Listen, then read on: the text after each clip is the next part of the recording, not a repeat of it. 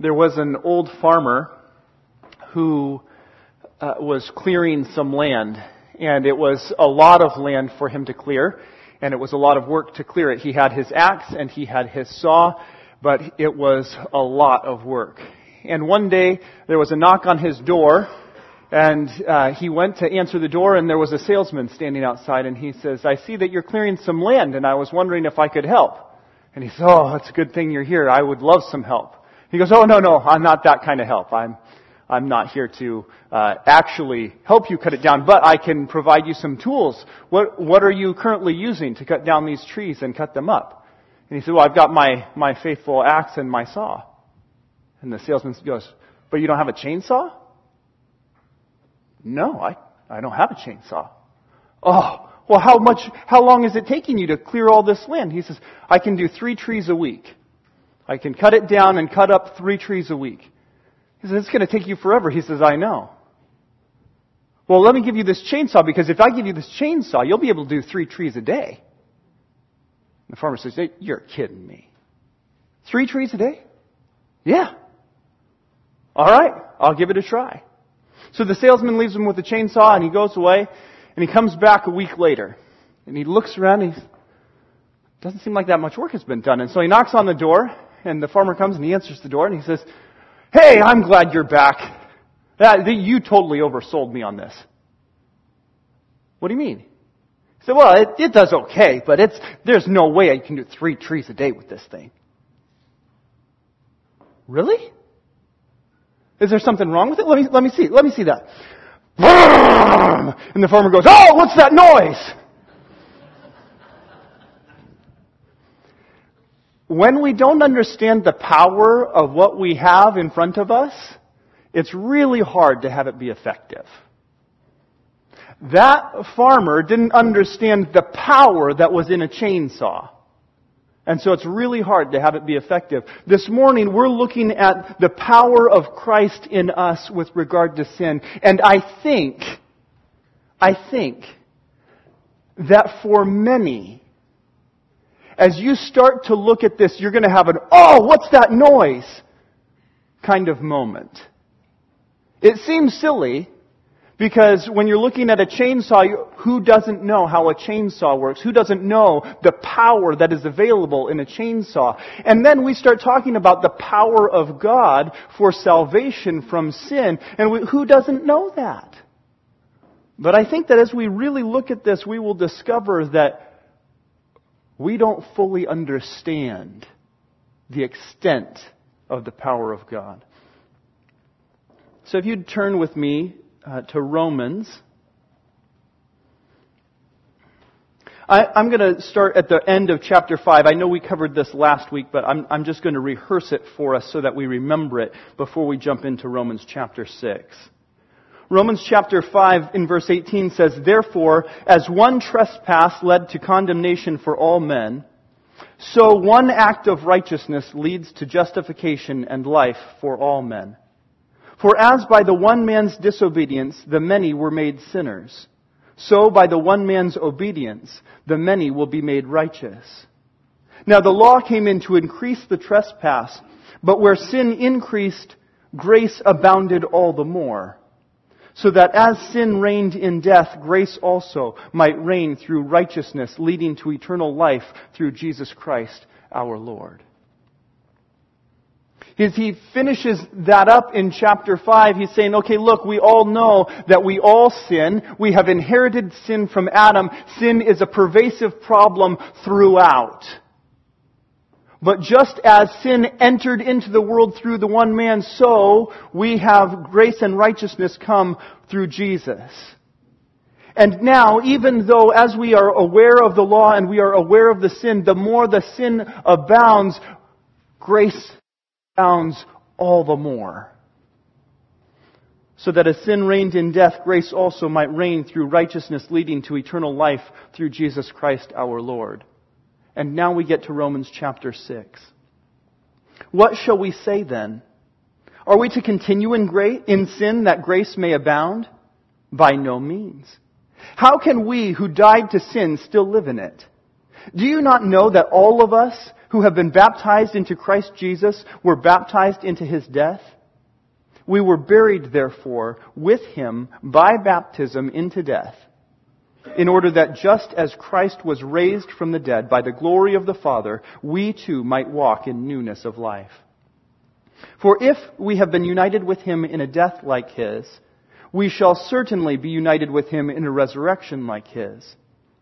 We know that our old self was crucified with Him in order that the body of sin might be brought to nothing, so that we would no longer be enslaved to sin. For one who has died has been set free from sin. Now, as we start in Romans 6:1, it says, "What shall we say then? Are we to continue in sin that grace may abound? Should we go on sinning? If in fact God's grace covers all sin, then shouldn't I just keep right on sinning and let God's grace abound all the more, and we can just see how incredibly gracious God is, and we can push that to the limits?" In Colossians chapter 2, in verse 12, it says, "Having been buried with Him in baptism, in which you were also raised with Him through faith in the powerful working of God, who raised Him from the dead, you, who were dead in your trespasses and the uncircumcision of your flesh, God made alive together with Him, having forgiven us all of our trespasses, by canceling the record of debt that stood against us with its legal demands. This He set aside, nailing it to the cross." That is awesome news. All of your sin, when you come to Christ and believe in Him, all of your sin is nailed to the cross and taken care of. Done. All of it. All of it. That's huge.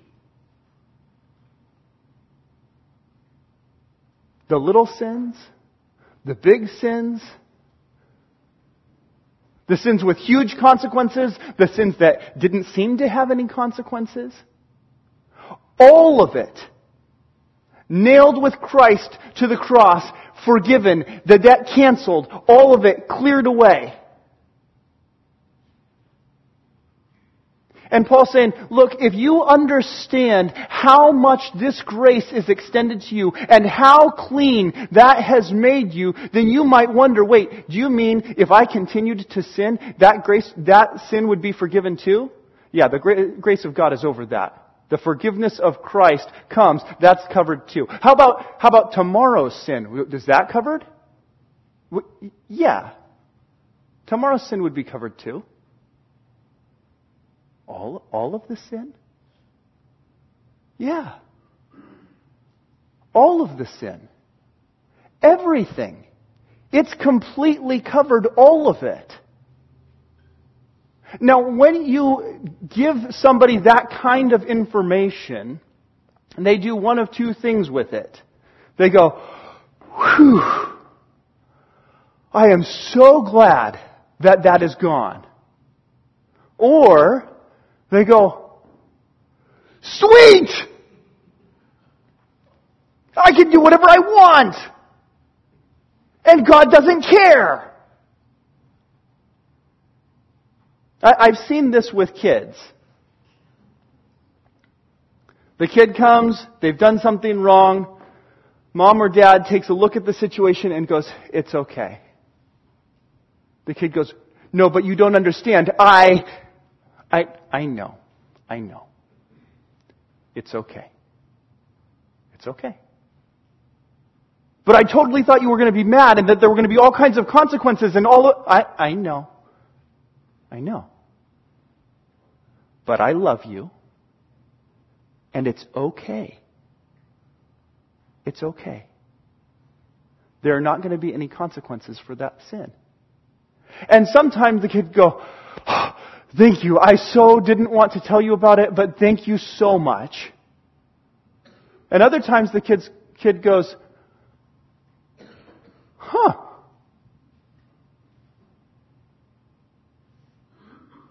Let me test the extent of this. How far does this permissiveness extend? What all can I get away with? And then begin to push and test. Is this okay? How about this? I know you don't like it, but are we still going to be okay? You're going to forgive me, right? Oh yeah, I'm going to forgive you because I'm your dad and I love you and it's okay. Well, what about this one then? I'm just going to keep on testing until I find the outer limits of that. And what this verse is saying is, what shall we say then? Are we to continue in sin that grace might abound? Should we just continue? God has forgiven us, and that's all we really cared about, right? We had this sin problem, this issue that made us feel kind of yucky because we did these things that we don't really like that we did. But now, God made it so that we don't feel yucky anymore. Now I can do these things, and I don't have to feel bad about it because I already know I'm forgiven. That's pretty cool. It's like having a credit card that you never have to pay off. Except that it's a sin card. So instead of racking up credit or that kind of debt, I'm racking up sin debt. But God just covers all of that because His love is infinite and the sacrifice of Jesus covers all of that. And so I can just do whatever and God's love continues. So what shall we say then? Are we to just continue in sin that grace might abound all the more? And we can say, look at how permissive and tolerant and loving and gracious God is.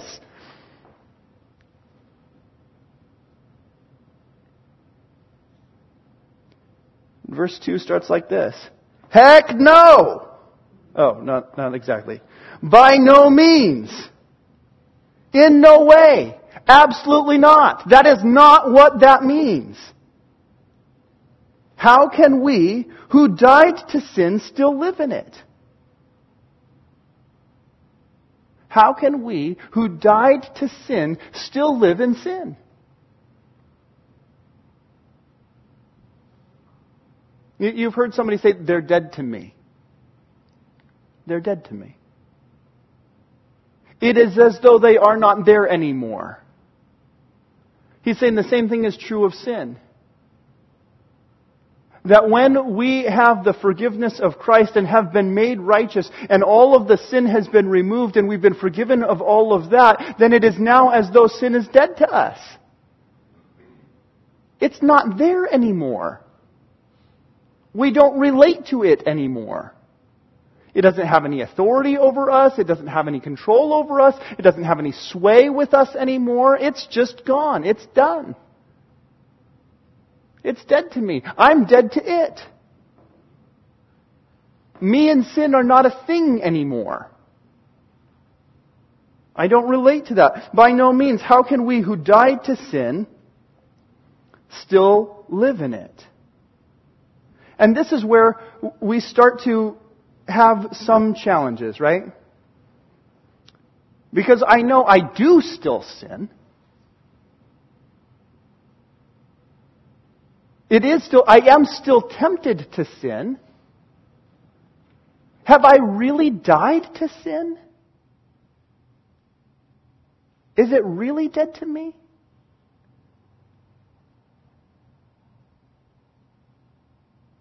I'd like to think that God forgave me and now the sin is gone and now I have no temptations anymore and I don't sin anymore. I would like to think that. And if in fact I was completely dead to sin, then wouldn't that be the case? But the reality is, it doesn't feel that way. Because sin is a problem still. There are still sins in my life. I'm still tempted to sin. How does this work? Are we sure that we are completely dead to sin?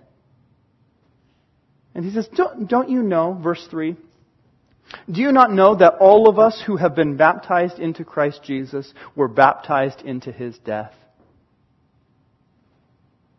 We were buried, therefore, with Him by baptism into death.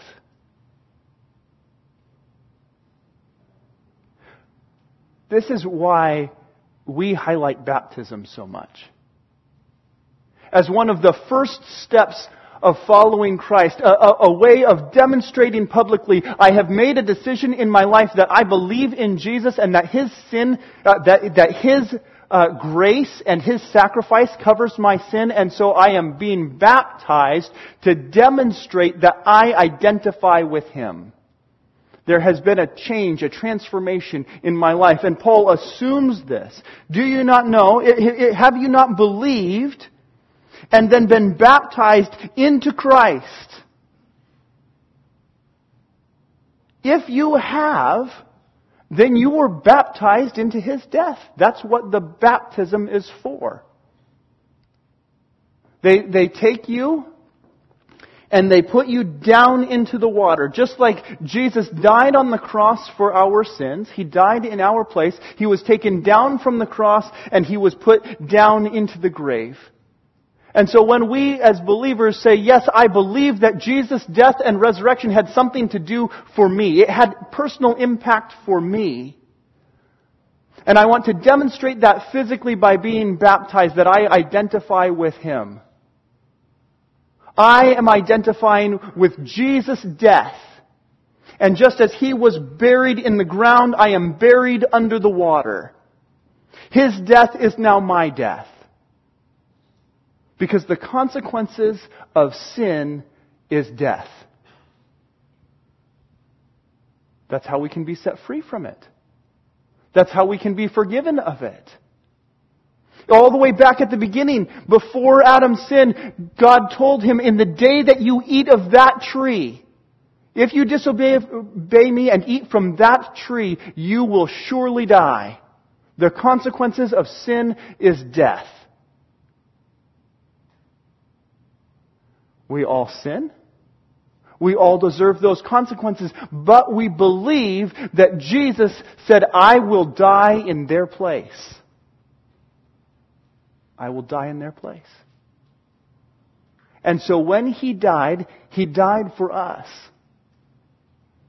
And we now identify with His death and say, I know that even though I have sin and I owe death, Jesus has already paid the debt of death. Jesus' death is my death. And so then through baptism, we are being plunged under the water, buried with Him. And we are saying, I am now baptized into Christ, a new place of living, a new way of living into Christ with Him through baptism. That is, I am being identified with His death. And the reason for that, do you not know that all of us who have been baptized into Christ Jesus were baptized into His death? We were buried, therefore, with Him by baptism into death, in order that just as Christ was raised from the dead by the glory of the Father, we too might walk in newness of life. Just as Jesus was raised from the dead by the glory of the Father, we too are raised to newness of life. Which is why we get to come back out of the water after we've been buried in baptism. We don't just identify with His death, but then we identify with His resurrection as well. So we get put down into the water and brought back up out of the water, identifying with Him. Yep, His death is my death. His new life is my new life. I have a new life in Christ. And so if I have died, right, if I have died with Him, then how can I still be alive to sin? I died to sin. That's what verse 3 said. Verse 2. How can we who died to sin still live in it? Because we were baptized with Him, so we have already died. The consequences of our sin have already been paid for in death, and so we no longer owe that, and we have been raised to new life with Him. Verse 5, for if we have been united with Him in a death like His, we shall certainly be united with Him in a resurrection like His.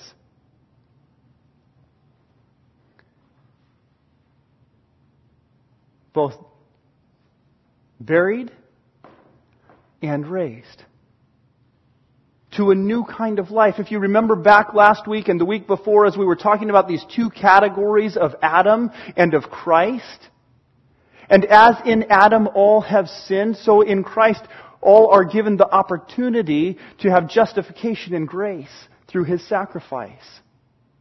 And so we have these two categories. We can be in the category of Adam, the domain of darkness, the kingdom of sin, or we can be in the kingdom of Christ, the kingdom of light, the kingdom of God, justified and righteous.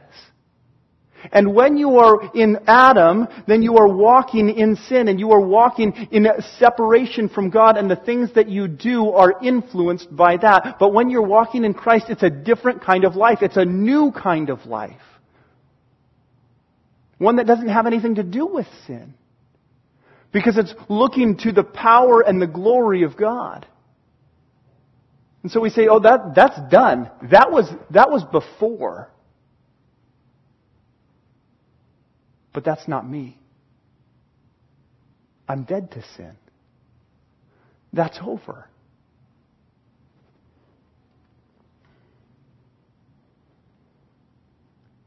We know that our old self was crucified with Him in order that the body of sin might be brought to nothing, so that we might no longer be enslaved to sin. Look at these with words. We were buried, therefore, with Christ by baptism into death. For we have been united with Him in a death like His. We shall certainly be united with Him in a resurrection like His. We know that our old self was crucified with Him. It's with Him, it's with Him, it's with Him, it's with Him. We are connected to Christ intimately because we believe that His death and resurrection is our death and resurrection with respect to sin. It's done. It's taken care of. It's over. So then if we go back to our first question, what does that mean then? Should we continue sinning? Well, no. No. Of course not. And I think that many people in the church would go, duh. Of course not. Of course not. I'm not supposed to indulge in sin so that God's grace may abound more and more. I'm not supposed to do that stuff anymore. But I think there are many people in the church who are still under the mindset that it's an indulging in sin that doesn't happen anymore. But there are still parts of me that sin is always just there, and we accept that as if it's okay. That can't be okay. Well, let me try and explain what I mean. I think that when we're in the church and we see that, people who steal stuff and take stuff for their own, that's not okay. Right? That's an indulgent kind of sin. It's a very obvious, overt kind of sin. That you would be taking somebody else's stuff for your own. That you would be so selfish, so greedy, that you would steal someone else's things and that you would take them for your own. That's not okay. We understand that we cannot do that and just have God's grace cover that, and that would be all right. But we do have stuff that we just put up with in us. That we think, this isn't that big of a deal. It's not really a sin that God cares about. It might be something like coveting. If I was to steal, God would care about that. That's a big sin. But coveting, that's just a small thing. I can look at it and wish I had it, want it, desire it, dream about it, lust after it. I'm just not going to act on it. That's fine. No big deal. Or things that are even more subtle, like anger.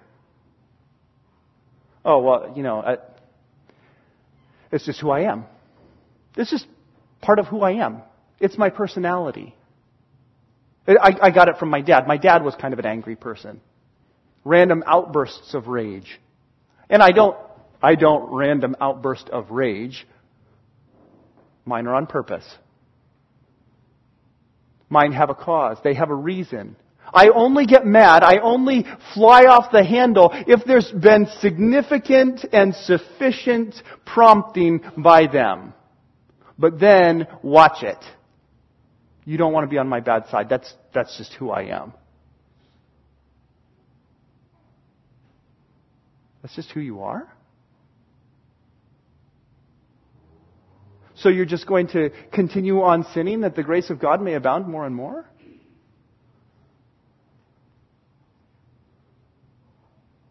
Is that really okay? Because it's just part of who you are? Are you still claiming that identity that was before death and resurrection? As though this is a small sin or the kind of thing that God either can't or won't take care of? Well, Travis, we're never going to be perfect this side of heaven. I'm not saying that we're going to be perfect this side of heaven. What I'm saying is that we should have the expectation that God's power can cover even the insipid sins that pervade us and have been with us for so long that we feel like they're part of who we are and our personalities. Yeah, well, I'm not an angry person. I'm not that kind of temperament. Are you a worrier? Very anxious? Concerned? Always afraid of what might happen? Not trusting in the power of God? Not trusting in the provision of God? But just worried about what's going to happen next? Worried about your health? Worried about your finances? Worried about relationships? Worried about your children? Well, yeah, but that's just who I am. I've always been a worrier.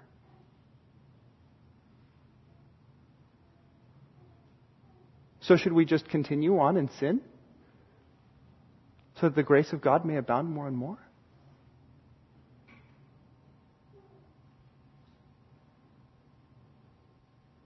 You see, I don't think that we will ever be perfect this side of heaven. But I do think that the power of God can reach every part of our lives. That there is no sin that is too much a part of us that God could not remove it.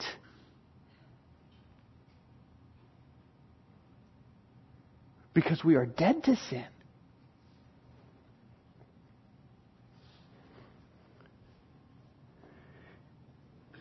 We have been united with Christ. And if we have been united with Him in a death like His, we shall certainly be united with Him in a resurrection like His. We know that our old self was crucified with Him in order that the body of sin might be brought to nothing. So that we would no longer be enslaved to sin. It has no hold on us anymore. Even those personality things, those things that we inherited from our parents, those things that just go with us over and over again and we struggle with day after day after day and week after week after week, even those have no hold or authority on us anymore, so that we might no longer be enslaved to sin, because the one who has died has been set free from sin. We are no longer enslaved to sin because we have died with Christ. We claim His death and resurrection. And so the sin is gone. Not just the forgiveness of the sin, that is not just the debt that we owe for the sins that we have done, but even the very hold of sin on us is removed. Well, then why do I keep on sinning?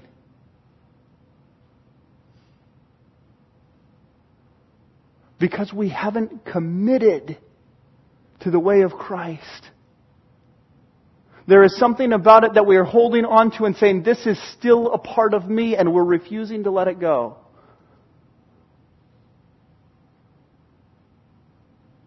I want God to have all of me except this part I'm not quite ready to release yet, because that's really who I am.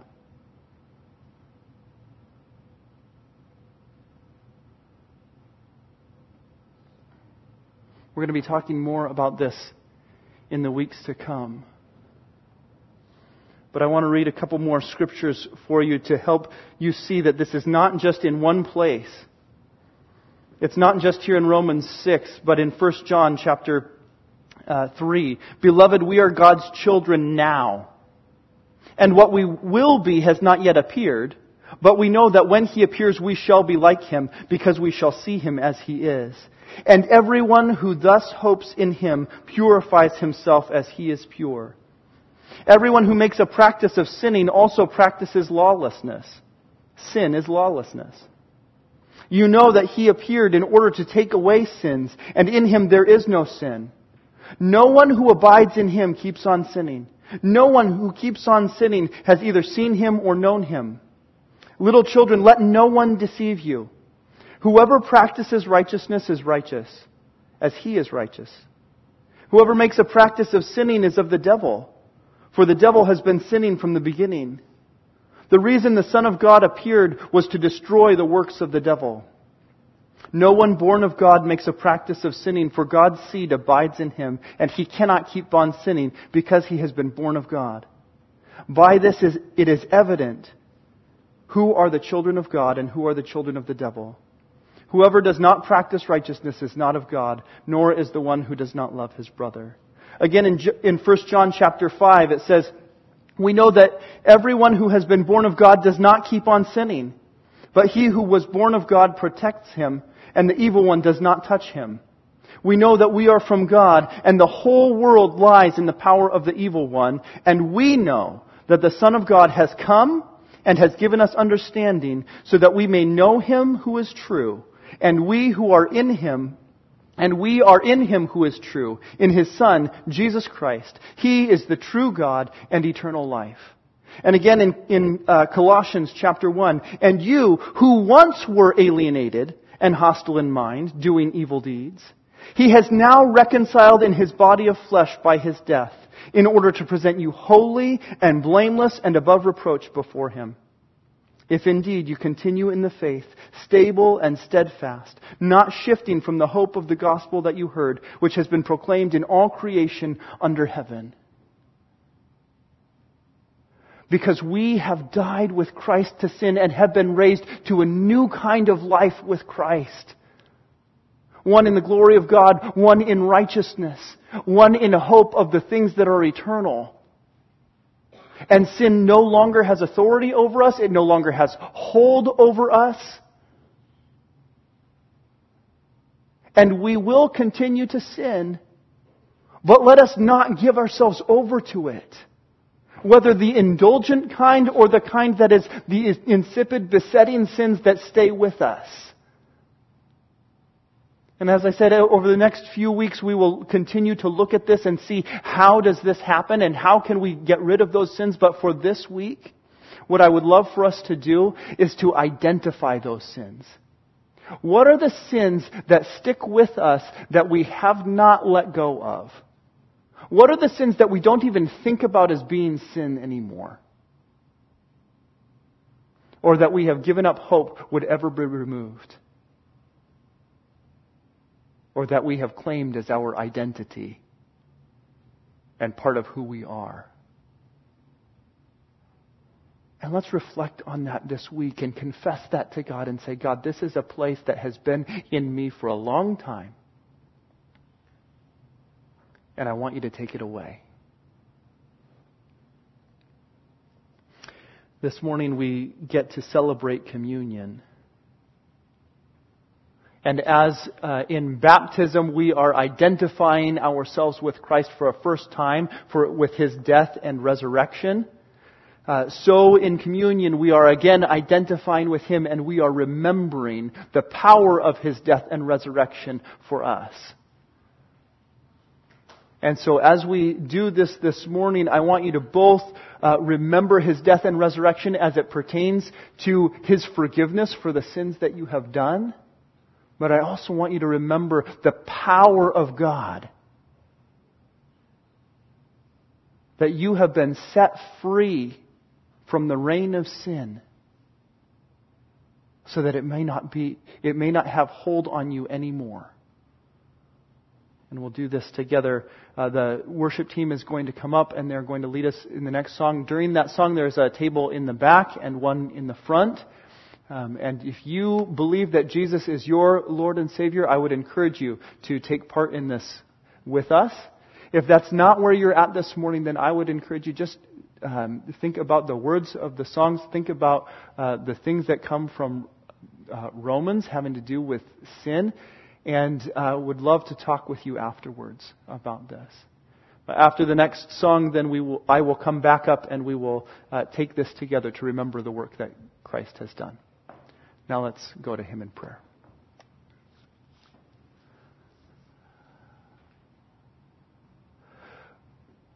Lord God, from the beginning,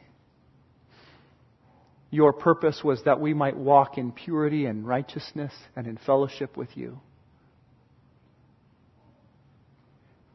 And nearly from the beginning, Adam and Eve sinned, and sin entered the world and has separated us from you.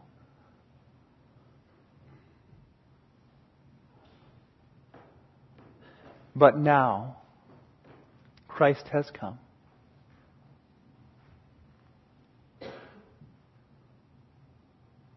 He has died the death that we deserved and risen again to new life. That when we believe in Him, we might die with Him and be raised with Him also to new life. And so, Father, we pray this morning, would you make real for us the power that you have over sin? That Christ has really done away with it. That we might believe that you have not only forgiven us, but that you will remove the effects of sin from within us. And that there is no sin that you cannot remove. Because there is no sin that has not been covered by the blood of Christ.